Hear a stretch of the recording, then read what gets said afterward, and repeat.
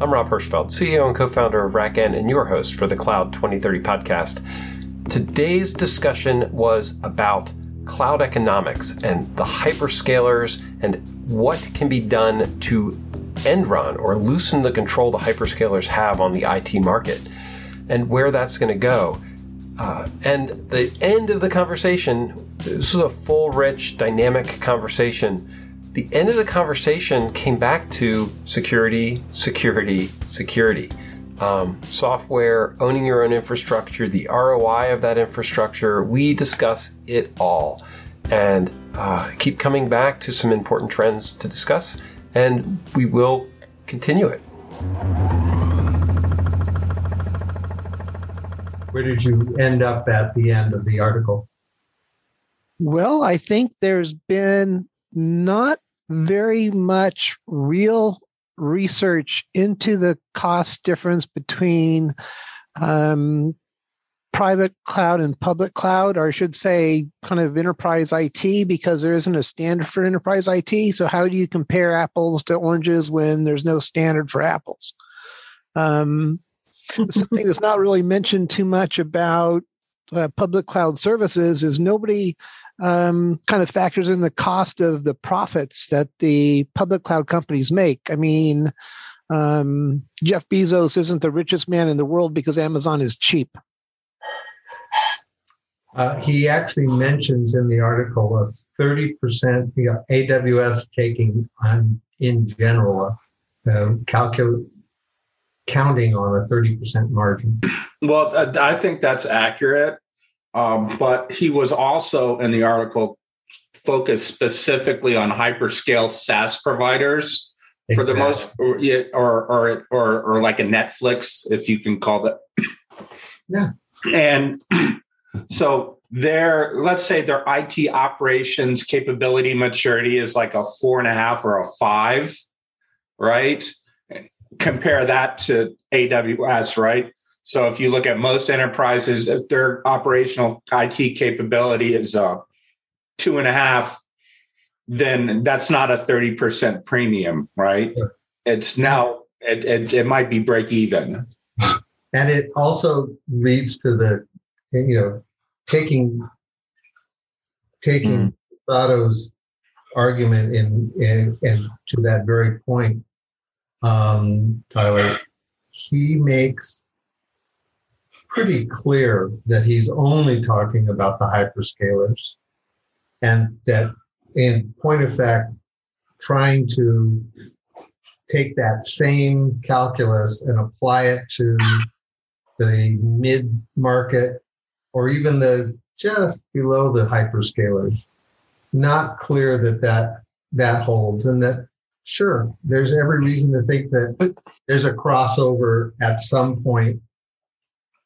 Well, in 2014, when I was still at Rackspace, I did a very detailed ROI cost comparison for digital agencies, which were one of our major market segments. And I was able to show the cost break even for VMware hosted private cloud versus AWS was only about 25,000 MRR, so monthly recurring revenue. Okay. Now, obviously, that was 7 years ago. My God, I'm getting old.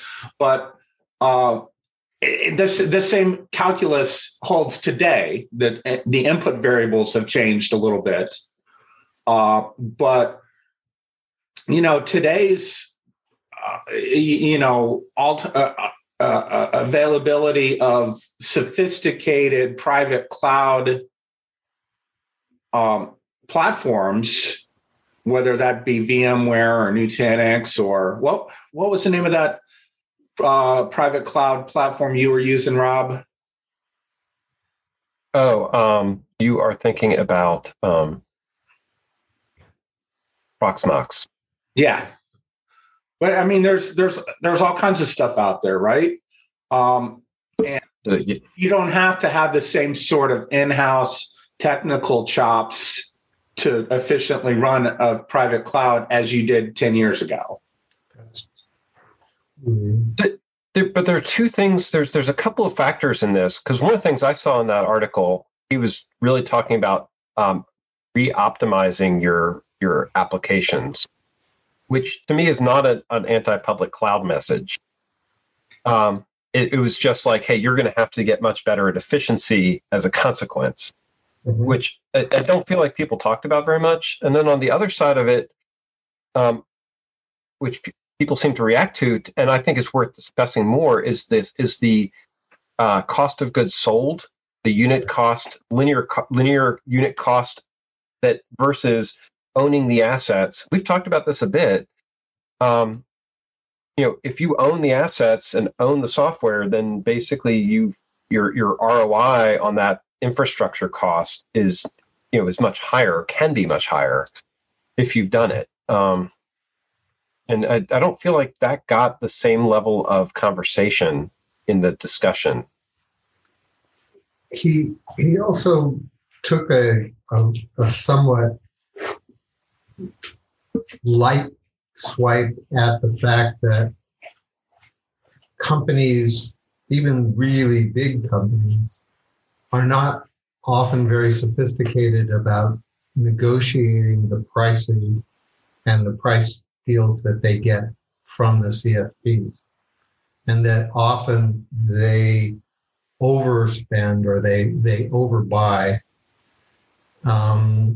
and don't pay attention to basically the variations in the costs of what they're utilizing, mostly because the CSPs make it pretty arcane and make it pretty complicated. I mean, the fact that we have, friggin' Corey Quinn as a cloud economist and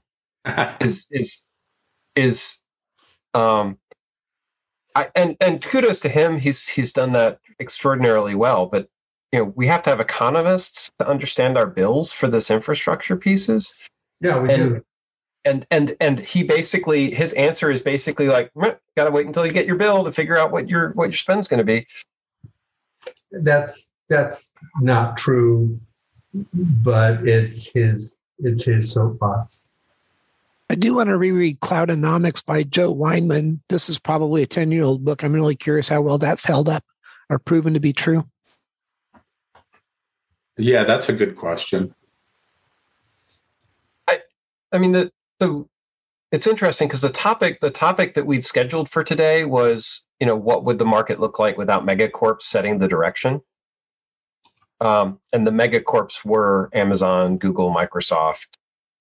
Fundamentally, I think it's an interesting question from where we start with the article, with that post is, is this really the market adapting to the services? Right. I mean, there's another missing piece in this. It's like, okay, yeah, we're in a service-based economy, and that is changing the way we innovate, making it much faster and more elastic. Talked about that a whole bunch. And but we're also in a place where we are adapting our tech innovation to what those providers are offering to an extent, right? The whole idea of cloud native is sort of like, oh, we're going to map into what Amazon can do well. Joanne, do you have a comment on that or something else? Yeah. Yeah, no, I wanted to comment on this because yesterday, and it's propitious that we're having this discussion today, because yesterday Salesforce announced that it was opening up the cloud behind its cloud native apps. And it's to be, I don't know if it's hypercloud or whatever they're going to call it, but it's about to be unveiled. And so I posted a tweet because I've been saying for a couple of years now that really the path of least resistance for an enterprise is take advantage of the cloud behind your cloud native app and see whether you can get the I just saw your you're a full thesaurus today, and I absolutely love it. Propitious, picayune. It's all peas, so maybe it's a. Anyway, sorry, didn't mean to distract you. Anyway, it will be profitable for Salesforce to make that a reality. I'm just no, because I mean, if you think about it, if you have 2 or 3 major cloud native apps, and those clouds, whether they're PaaS or IaaS or whatever you want to call it, the infrastructure behind them and the other services that are being used by the vendor to provide the SaaS application are made available to those enterprise users, then wouldn't that be A, your path of least resistance, and B, your least costly way to do it? So I'm interested, and it's curious that they would suddenly make this available when they've been building out, quote, industry verticals, expanding the marketplace, and making some of those in the marketplace either acquisition targets or acquirees. I think that's going to change the economic model of cloud significantly.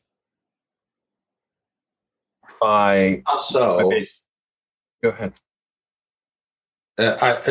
I was just wondering if you would expand on that thought of how you think it's going to change the economic model. Well,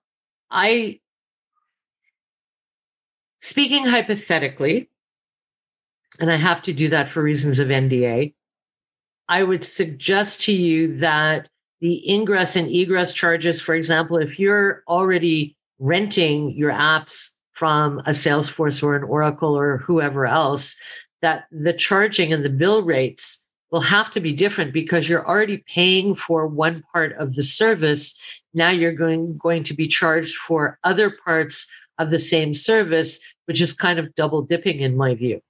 And so I think if you were to use those cloud services, your overall cost per month for the SaaS, the PaaS, and the IaaS would probably be lower than if you took that SaaS application and migrated it to a different cloud, or use the other cloud services from a hyperscaler in conjunction with what you were using the SaaS applications for. Okay. I don't think that Salesforce is going to double dip. I could see Oracle maybe, but or Amazon, but yeah. And that's exactly where, as you were talking about it, I was going to.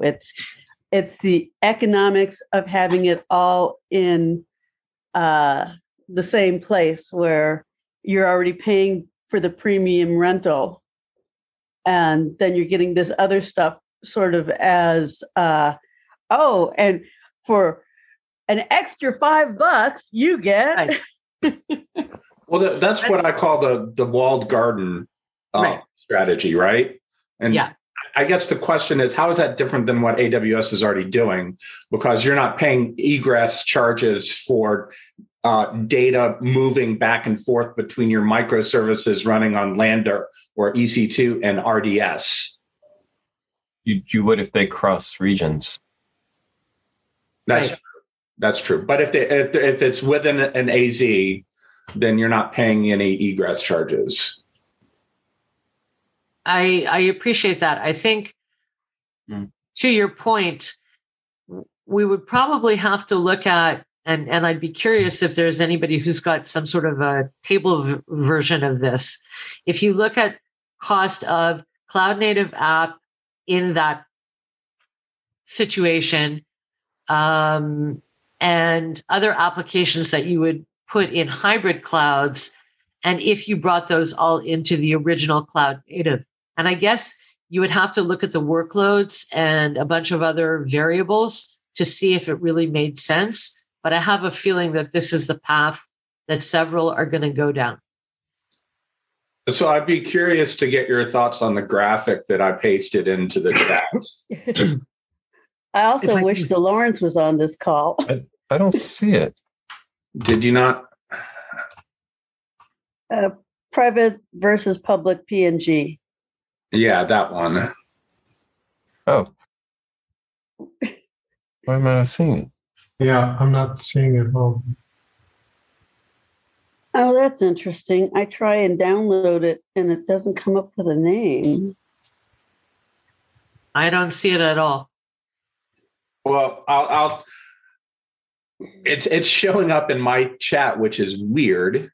Yeah, it's in my chat. And it says download. And when I click to download, there's no file to download. That's better. There it is. I posted, so I tweeted it out so you can get to it via that link as well. Okay. I'll share it. I'm sorry. I'm limited. I'm using my phone. Oh. No worries. I'll put it on screen once I find it. Once I find the right tab. I can share it. There you go. All right, that's easier.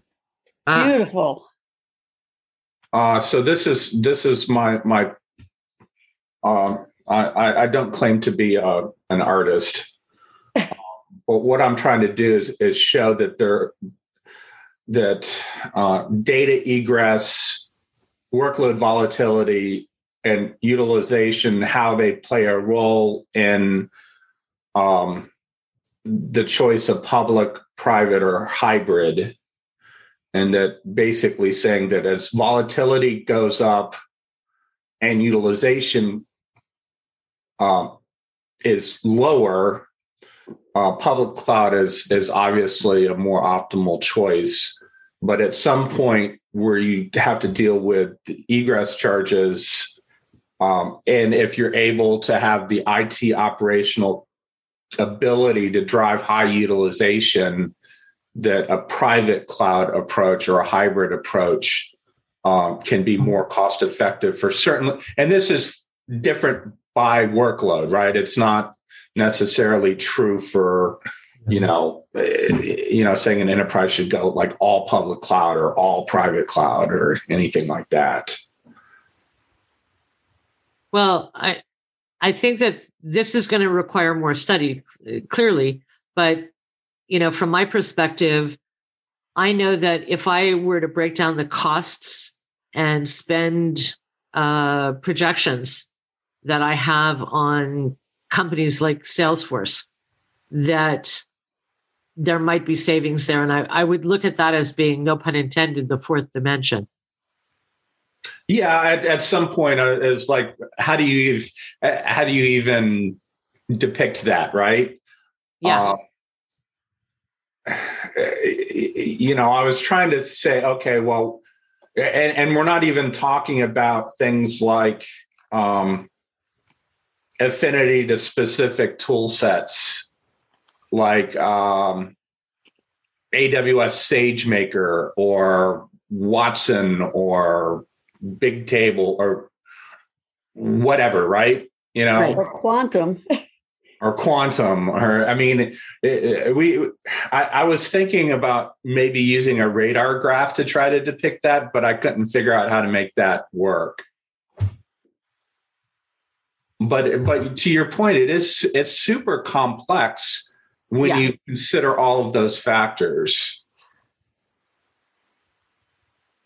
Yeah, and I think it's interesting because the other thing that came up, and this goes to cost for cloud and edge, and I will be quiet after this because I'm sure there's other people that want to speak. But the other factor that came up yesterday is, or rather today, is about beacons and the use of edge computing in and cloud for retailers. And I put the question out to Mark Thiele, amongst others, saying, do you consider beacons edge devices or part of edge computing? And his answer, like many others, was like, well, it's like a sensor. It's not the compute side or the storage side. So I don't really consider it that way. And I'm of two minds because the way things are changing very rapidly, the edge device, the gateway plus the cloud plus a serverless app would actually be replaced by one edge device. And if that's the case, then Apple just became a hyperscaler because they own that market. And I hear Yeah. So are you thinking like the tiles, like their tiles being able to then beacon through people's phones generically? No. Because No, it's intelligence on that sensor. Yeah, Well, there's compute on that Apple. sensor. Yeah. The challenge that I get into in the way you're describing that, though, is it's incredibly flat. It's and this might be the way it turns out. Every device basically has enough logic to do its own thing, talk to its neighbors if it needs to. You don't need gateways. You don't need local processing. Basically, it just sends. It's a self-contained unit. Well, until you start dealing with swarms. Right. Sorry, Yeah, but you start dealing with what? Swarms. But even in a swarm, you generally have big nodes and little nodes to do heavier processing. That would be the nature would be you'd have a whole bunch of sensors, relatively light sensors, and then to make the swarm work, you would have some type of computational center. Actually, does anybody know on those IBM drone flights, are those managed by a central, a grounded computer, or do they actually do all of the coordination locally? So I don't know how those work, but you're going to have, and this is the way cars are going to work. You've got to have a mesh, but then you also have to have an edge compute gateway that can handle things like broadcast of specific information that is not known by any of the things in the local mesh. So the mesh is intelligent, but it doesn't have all the information. Mm-hmm. So you still have gateway computing, cloud edge, but you also have intelligent edge that's beyond the cloud edge, that is in communication with all the other meshes. So swarms, autonomous vehicles on the road in the local vicinity and things like that. So, and yeah, when you get to retail, you don't need as much intelligence, but you could still, oh man, there's an old science fiction movie where someone's walking through a retail street or something, or retail mall, and all these graphics pop up that are trying to entice the person as they walk along the street. It's like, ah! And that's what I think of when Joanne says, yes, retail. But I could see retail doing a ton of video, doing sentiment analysis and things like that based on video. Well, the reason that I brought it up is because I have an old diagram of, that under other circumstances I would post, but I can always send out or put on Twitter, which is basically an edge. It's a gateway speaking to a cloud, speaking to a serverless app, speaking to data. And what it's doing is it's pulling all of the information through NB-IoT rather than to your phone. But if you took out the gateway device and the cloud and had an edge device pulling in that same data that could store or could receive, process, possibly store or discard, then that too becomes a way of adding on to edge versus and taking advantage of the latency aspect of edge versus using cloud. If you're using a CRM like Salesforce for it, then it becomes a little bit more complicated. But the question then becomes, is this the bridge that we're looking for between edge and cloud? Use edge where it makes sense, cloud for other, all within the same back end of a cloud native app.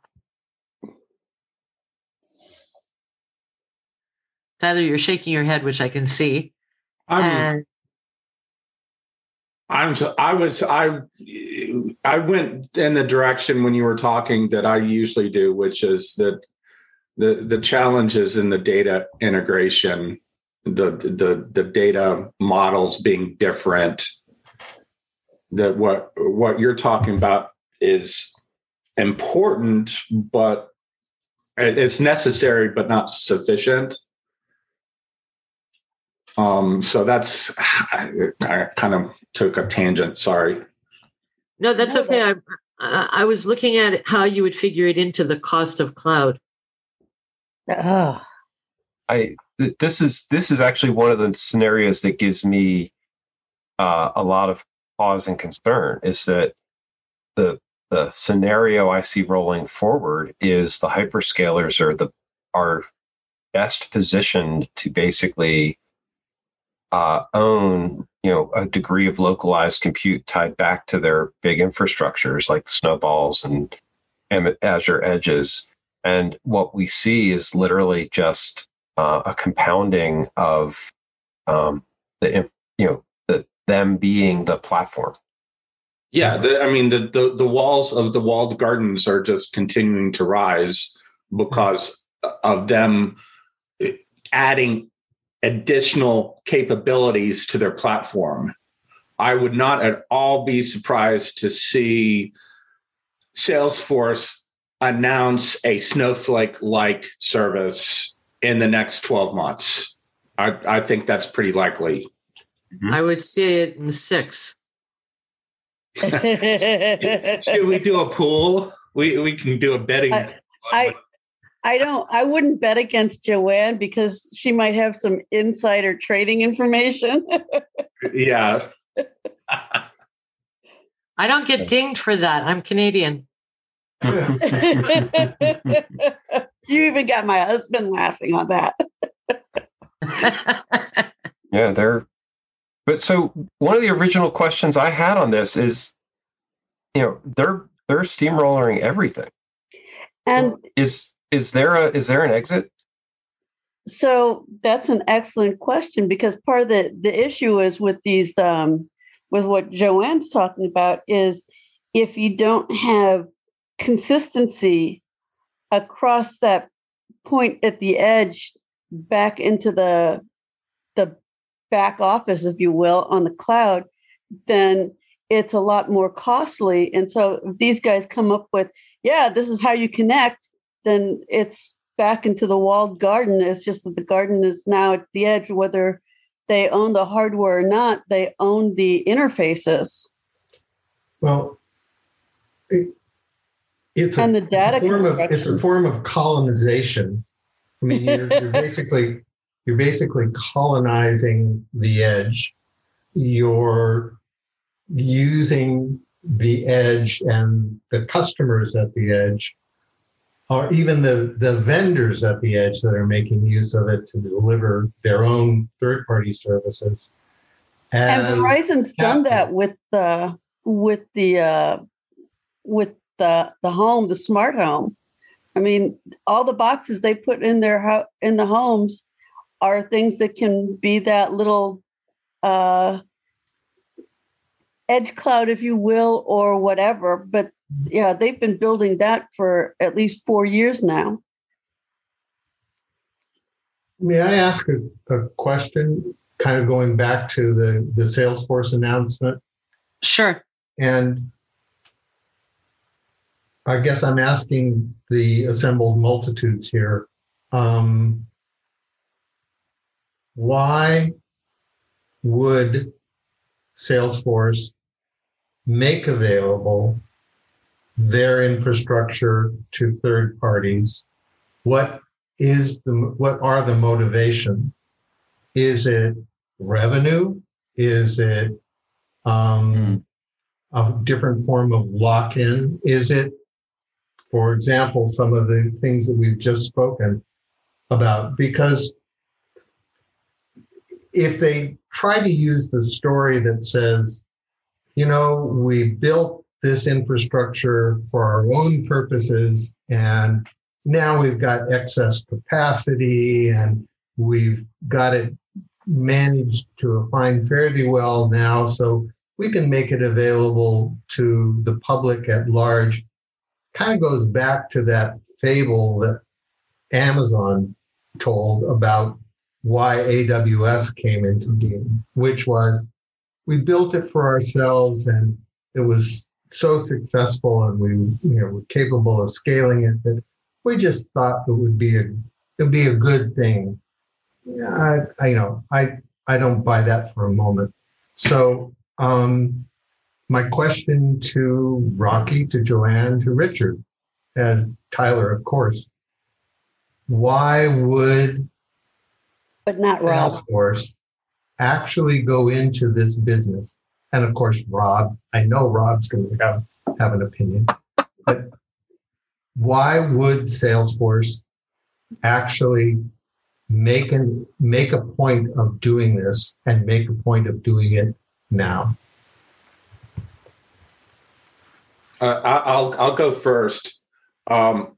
I think, Rich, you've got to look at their acquisition strategy to help you, or their acquisition history to inform what their strategy is.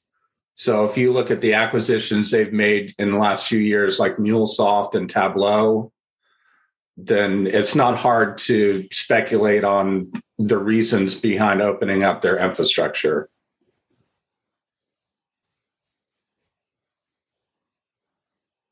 Opening up Salesforce's infrastructure? Yeah. I mean, yeah, they also acquired what was that? One of the first passes. There's stuff running on there. Heroku. Heroku. That's it. Yeah. Shows you how often I update the Heroku stuff I use. Yeah, well, Heroku, I think, in great measure, still runs on Amazon. I suspect that's right. They never did much with her. Like their vision for Heroku never really materialized, as far as I could tell. That was an element of frustration for the people from Heroku, because I was involved in that transaction, and that turned into as I said, a source of real frustration for the Heroku folks that stayed on and ran with it. Are there any whispers of Amazon getting into the application space? And would Dell be considered a megacorp? I mean, Dell's doing pretty good this year. Their stock's up 60%. And I don't think nobody ever mentions Dell in the same breath as Amazon or Azure or anything else. But yeah, Dell's not hurting. I can tell you why I don't consider Dell a megacorp here. I don't think they have any influence in application architecture. So the thing to me that makes the megacorps interesting from that perspective is they are literally driving architecture of technology based on services they offer and the pricing of those services. Okay, so would you consider SAP a megacorp? I would have in the past. I think I see them as, and I know the SaaS is doing a ton of service work, but I actually see them as a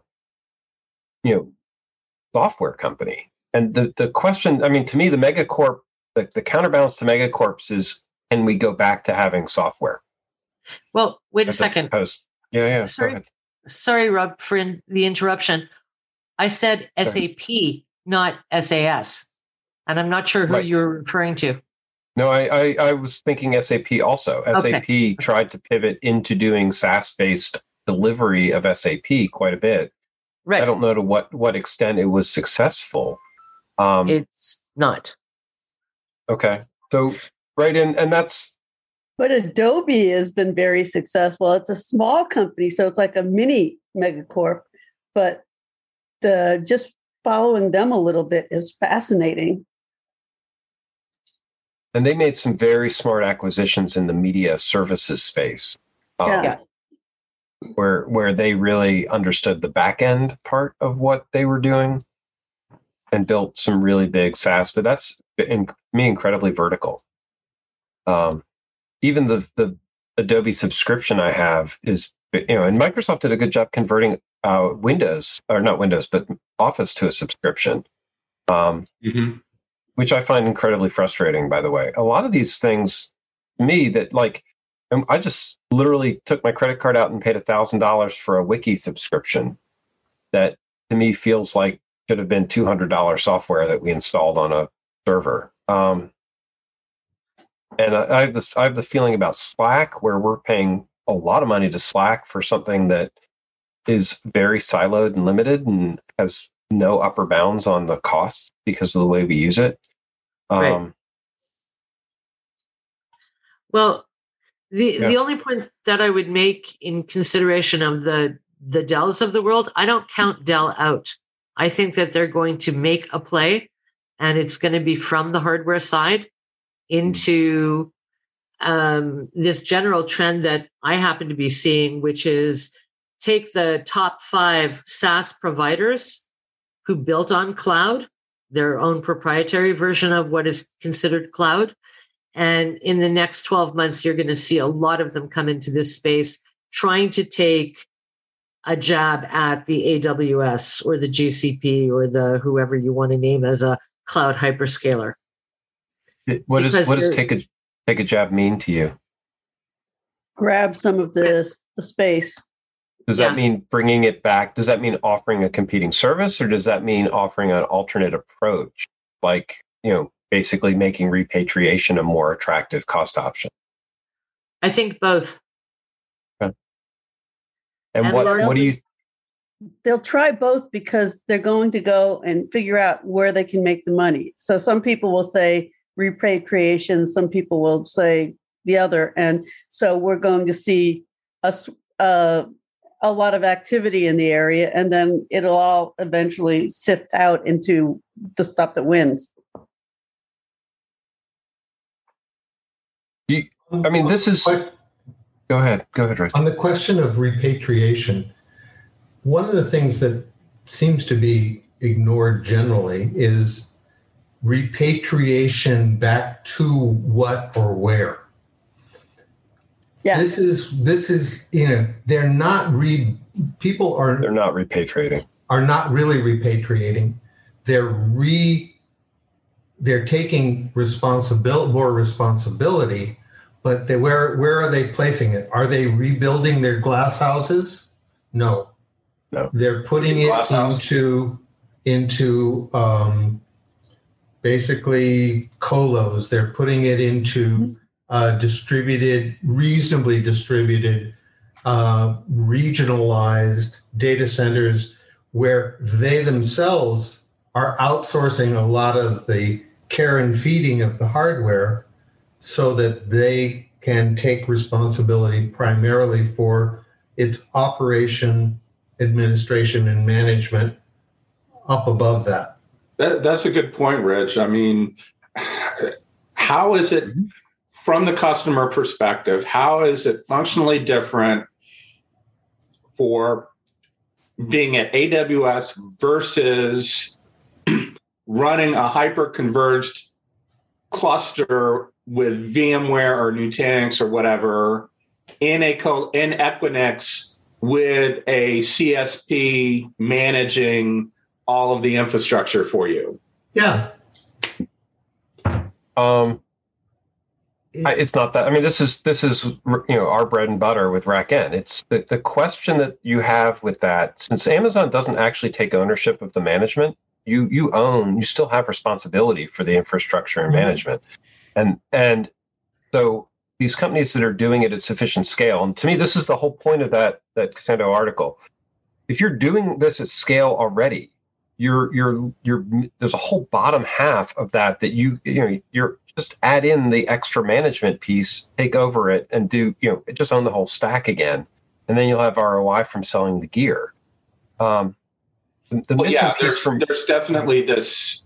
He's right about that premium at the hardware layer, right? I mean, that's where you're going with that, right, Rob? But there's also a software thing to me in this that is, there's 3 pieces. There's owning the hardware. There's scaling the management, because you can, right? The industry made a huge mistake by not making infrastructure manageable and focusing on the management overhead. And I think that's where cloud walked in and said, this is too hard for you to manage. Let the pros do it. Mm-hmm. And that to me was a foreseeable problem. I know because I actually talked to Michael Dell about this 10 years ago, that if they didn't make the infrastructure easier to manage, people would just give up managing it. And then software itself, the cost, right? Hey, yay, it's really easy to run Slack, but paying on a per user basis for Slack is actually really expensive. Yes. And the challenge that we get back to is the model where I pay incrementally per use on things, and it's basically a linear scale, is really is not a high ROI model for me. It means that every time I grow, my costs grow proportionally instead of disproportionately. Yeah, you lose your economy of scale. You lose that economy of scale curve. And unless you're a hyperscaler, you don't have the muscle to push on the CSPs to change their pricing significantly so that you get off of this linear price, Yeah, it was linear cost issue. It was about 3 years ago where somebody who did a lot of consulting in the lift and shift and Amazon world said that you really needed about a $5 million spend before Amazon would negotiate with you. Yeah, that's about right. And, Microsoft is pretty much the same way. Microsoft, Amazon, both. If you're below a certain kind of ASP, they want you to deal with their partners, their value-added resellers. They don't want to, their sales organization does not want to deal with you directly. Oh, for sure. I mean, that's well up into the enterprise pyramid. Does this create an opportunity for software? Yes, absolutely. I think the key software players are missing out a huge part of the market because of it. I think we're looking at the next version of what is called SaaS, and it's SaaS Plus. And this is where they want to take back their control. They're never going to get the, pay a fee and pay maintenance and pay on top of maintenance and so forth and so on. Again, speaking from the old CIO in me, but they have a way to start monetizing those services. And of all the partners that they're going to look to, it's going to be the telcos, because they're looking at delivering. I don't know about in the US with respect to your big carriers, but here the telecoms have already come to the point of saying it's X amount of money for your internet charge on a monthly basis based on X number of devices. And anything above that, you have to go to the next category. And anything above that, you have to go to the next category still. So it's no longer about data, it's about devices. And they're now provisioning based on, X number of devices. So the software makers are trying to get into that action as well by opening up some of their clouds and adding those services on and partnering with the delivery system, meaning the networking, comms channels, whatever. However, you're going to get to that data is going to become part and parcel. Can you and within the next 2 years, explicit about the role of the telcos in this marriage? I'm sorry? Can you be more explicit about the distinct roles of the networks, the telcos, in this marriage between the networks and the software, the SaaS, the bigger, possibly even the mid-sized SaaS players? Because it's, telcos have traditionally not been very successful moving up the food chain. They understand networks, but that's about the extent of it, is usually the way people think of them.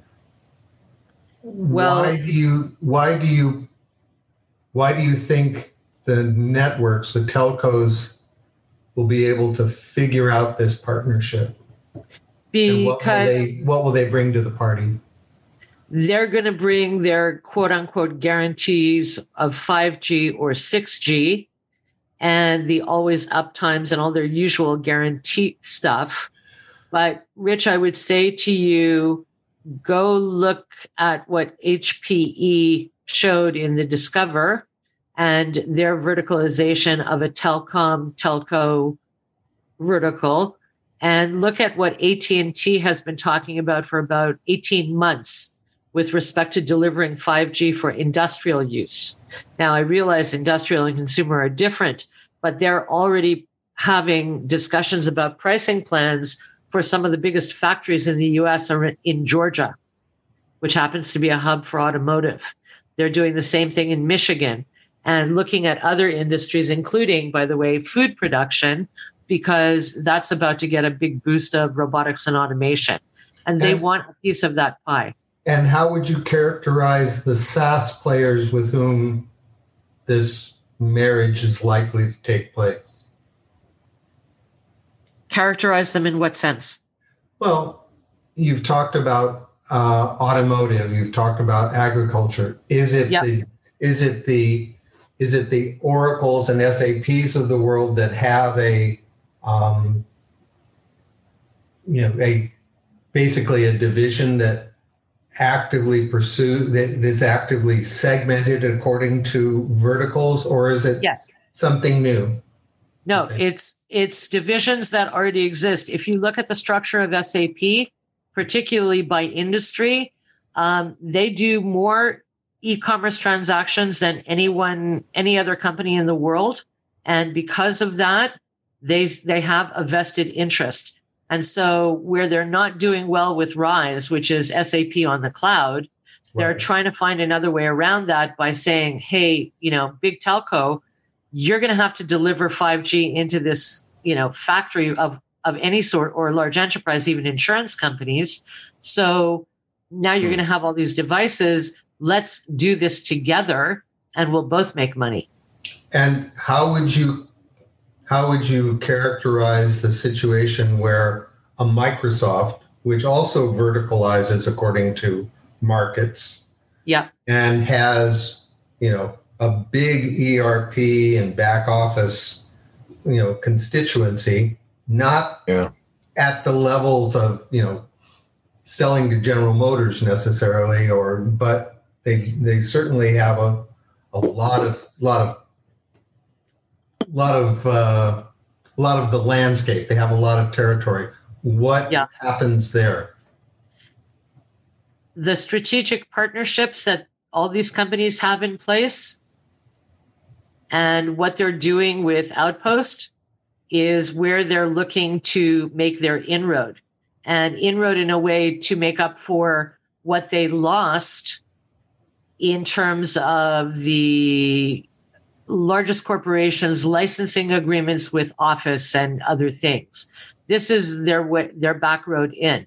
The other one, I would say, that it's also going to take the same back road. And the reason I asked about the beacons is because, while it's not well discussed in the general circle, one of the primary revenue sources for Apple is its beacon business. And now that the technology has evolved to the point that beacons now become a significant part of Edge for everybody in the National Retail Foundation or Federation and a number of other kinds of businesses, they too will make money or make hay while the sun shines. Yeah, and interestingly enough, they have a license to print money on the consumer and retail side that many of the others don't. So correct. It's a nice division of carving up the world. Now I buy it, and thank you. I agree with you, but I was asking the question more to get kind of laying out the territory for us. Yeah, no problem. And along with Apple and their beacons, I don't know if you've seen T-Mobile. T-Mobile has it, but it's all their beacons actually have the I don't know if they already have 5G built into them, but that's certainly where they're going. So their beacons are already for sale. I think in some ways they're using the consumer market as a way to flesh out where they really want it to be, see how people use them, and then go forward and be able to sell them in large quantities for a much cheaper price. But they're certainly out there with their beacons, if you will. Yeah. It's their A/B test. Yeah. And that's going to have a knock-on effect in the telecom or datacom industries, because the switching fabrics, the top of rack, all of the quote data center resident networking and switching that has to go into place in order to support the number of endpoints that we're talking about with 5G is going to make somebody a lot of money. I don't know that it's going to be Cisco. So I'm trying to figure out who in that whole arena is likely to win. I would say don't count Cisco out, but don't count ARM out either. Yeah, that's true. Which is now NVIDIA. And NVIDIA. Definitely don't count them. Well, which might be NVIDIA. Yeah. This is where the players that we're talking about, and this is, I just haven't seen this happening well enough. And Dell's a great example. In order for this to happen, we're going to have software industry coming back as a thing that you do: install software, run software, manage software. And those are muscles that we have let atrophy, or like for the hardware vendors case, they never actually understood how to partner with software vendors very well. Yeah. And I think that's the challenge with this in the market, is that you've got these big SaaS companies that are like, oh, I can do my silo, and I do my silo and I then integrate. But that's becoming untenable because of the amount of data that's being transferred and the security issues that are unraveling from that perspective. Yeah. And the loss of control from a management, right? It's very hard to cost optimize when you've got your cost center spread across 6 different things that are integrated behind the scenes in very fragile ways. But moving away from that model is going to require companies regaining software management expertise and empowering platform teams to integrate all this stuff together. And being considerably less risk averse about doing so.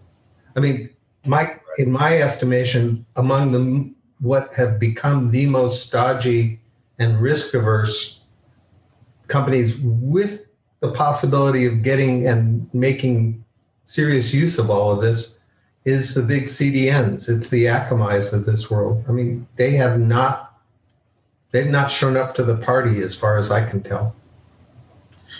And they probably won't, not in the cloud, the general... The cloud edge, or the edge cloud, right? They're going to go edge. Edge is going to break all this stuff open, because the SaaS model for edge is going to be a hard model. Well, we can't underestimate the impact that culture has on these things. I was thinking about, like, there's this natural affinity that telco and software, and Joanne, I think you're right on there, but I think back to the acquisition spree telcos had in the early 2010s for cloud service providers like Terramark and Savvis and all of that. And, having had a front row seat to all of that, it was clearly there was a cultural barrier that made it impossible for telecos to effectively manage cloud platforms. And a lot of that had to do with the business model. The sales cycle of a telco is very short. They're used to selling a commodity called network bandwidth. And a cloud platform sale is more of a complex sale. The sales cycle is longer. You've got different margins at play. You've got different ways, different KPIs to measure the business. You've got different experiences that your leadership has had in measuring and managing these different types of business. And I think that's true the CDNs as well as the telcos. You've got orders of magnitude larger number of SKUs that are being offered to the customer from which they have to pick, choose, and then manage. So there's definitely a huge opportunity out there with 5G, but I think that there's a good chance that the telcos kind of stay in their lane as selling bandwidth just on a different network. Yeah. Well, if I could, Tyler, I'm not going to disagree with you outright, but their key to the kingdom is called cybersecurity. And look for the telcos to start acquiring cyber firms. There was one a couple of weeks ago of a fairly well-respected security firm in Haifa by a telco. And I think you're going to see a lot more than that, because they recognize that if we turn around and say, hey, we deliver the service and the software and the infrastructure and even the hardware devices that bring secure communications into your company, and we can back that up with a heavy security presence, that's how they're going to do it.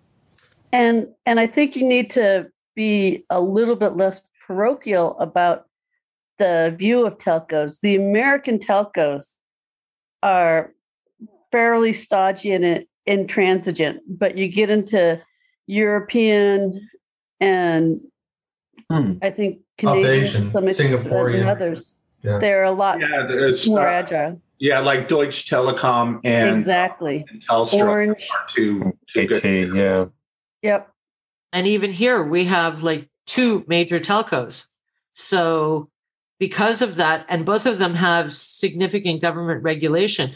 In the case of TELUS, which is like there's Bell, Rogers, and TELUS. TELUS came into it from the security side first, then the health side. Now they're doing the home security side and business security. Rogers has been trying to flag its capabilities not only as a 5G network, and Bell as well as a 5G network, but both of them are vying for large corporate sales around their partnership with security firms and their own in-house security capabilities. So I see that model expanding worldwide. I'm not disagreeing. So thinking about it is, could it happen? Yes. There's a good chance that we'll see a flurry of acquisitions in the security space by telcos. With some, it'll end up like it did with the cloud services acquisitions a decade ago. Yeah. But I think it's certainly possible to do it correctly.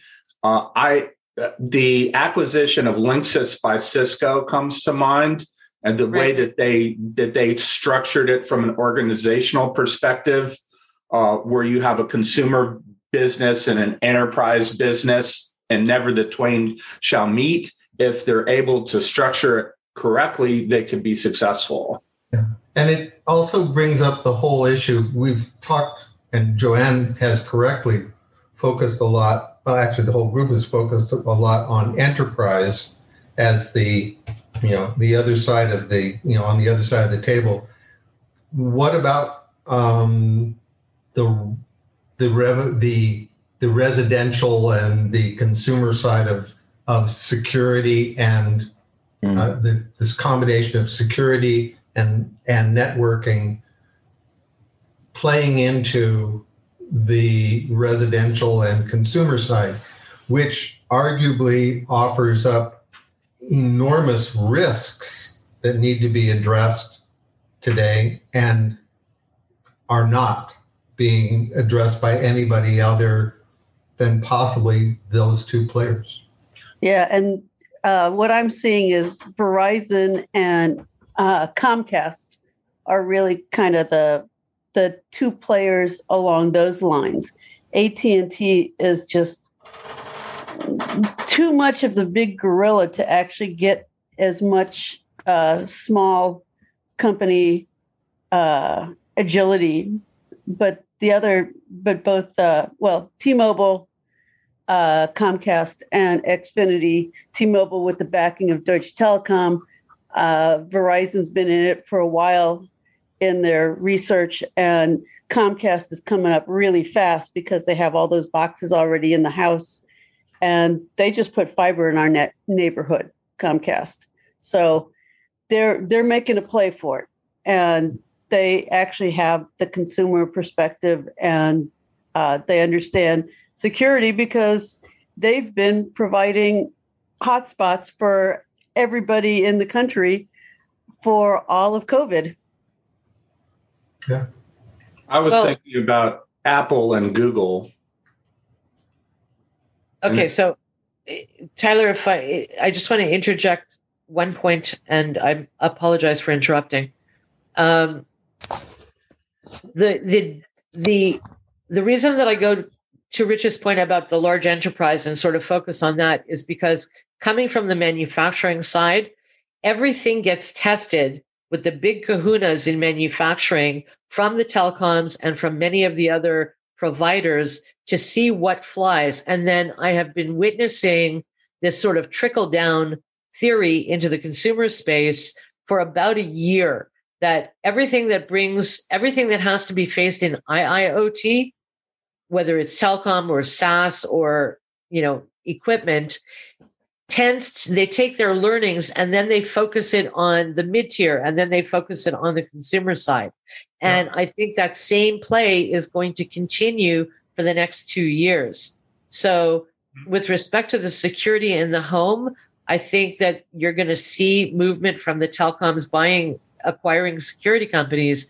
But to Rocky's point about the hotspots, they've already figured out a lot. And where they're running up against a wall is, believe it or not, on the pricing models.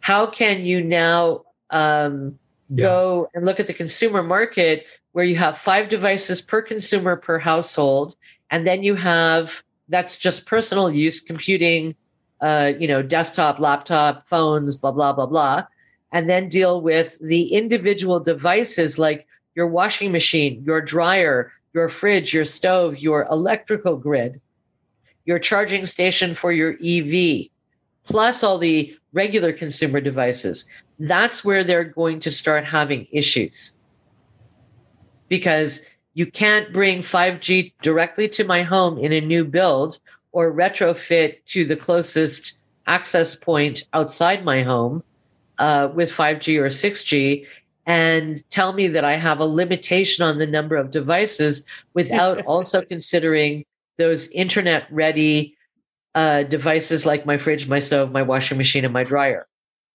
And your thermostat. Charging station, to your point. Yeah. Folks, I have to jump. This has been great. Sorry. Over that. No, this is awesome. These are the conversations that we need to be having, and I appreciate everybody's input on it and how dynamic the conversation was. Yes, this was great.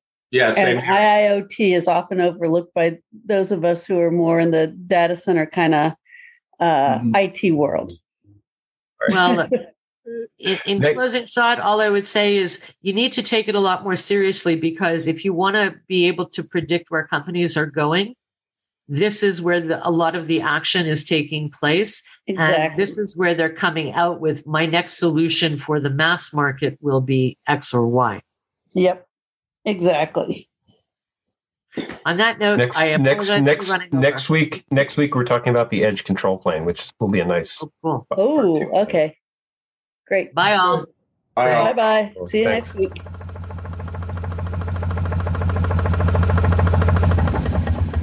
I hope you enjoyed this episode of the Cloud 2030 podcast. There are so many critical components to what we discussed about how the cloud is evolving over time and what is shaping the market. And there's a lot of trends that, like software and security and ownership of infrastructure, that are getting attention today and will be important as we look at how you control the cost and grow infrastructure. Absolutely critical. Next week, we're talking about the cloud control plane, the edge control plane, and clearly the group today thought edge was going to be critical to how cloud evolves. And I tend to agree. I'm looking forward to seeing you on the Cloud 2030 meetings. Join us at the 2030.cloud. Thanks. Thank you for listening to the Cloud 2030 podcast. It is sponsored by RackN, where we are really working to build a community of people who are using and thinking about infrastructure differently, because that's what RackN does. We write software that helps put operators back in control of distributed infrastructure, really thinking about how things should be run and building software that makes that possible. If this is interesting to you, please try out the software. We would love to get your opinion and hear how you think this could transform infrastructure more broadly, or just keep enjoying the podcast and coming to the discussions and laying out your thoughts and how you see the future unfolding. It's all part of building a better infrastructure operations community. Thank you.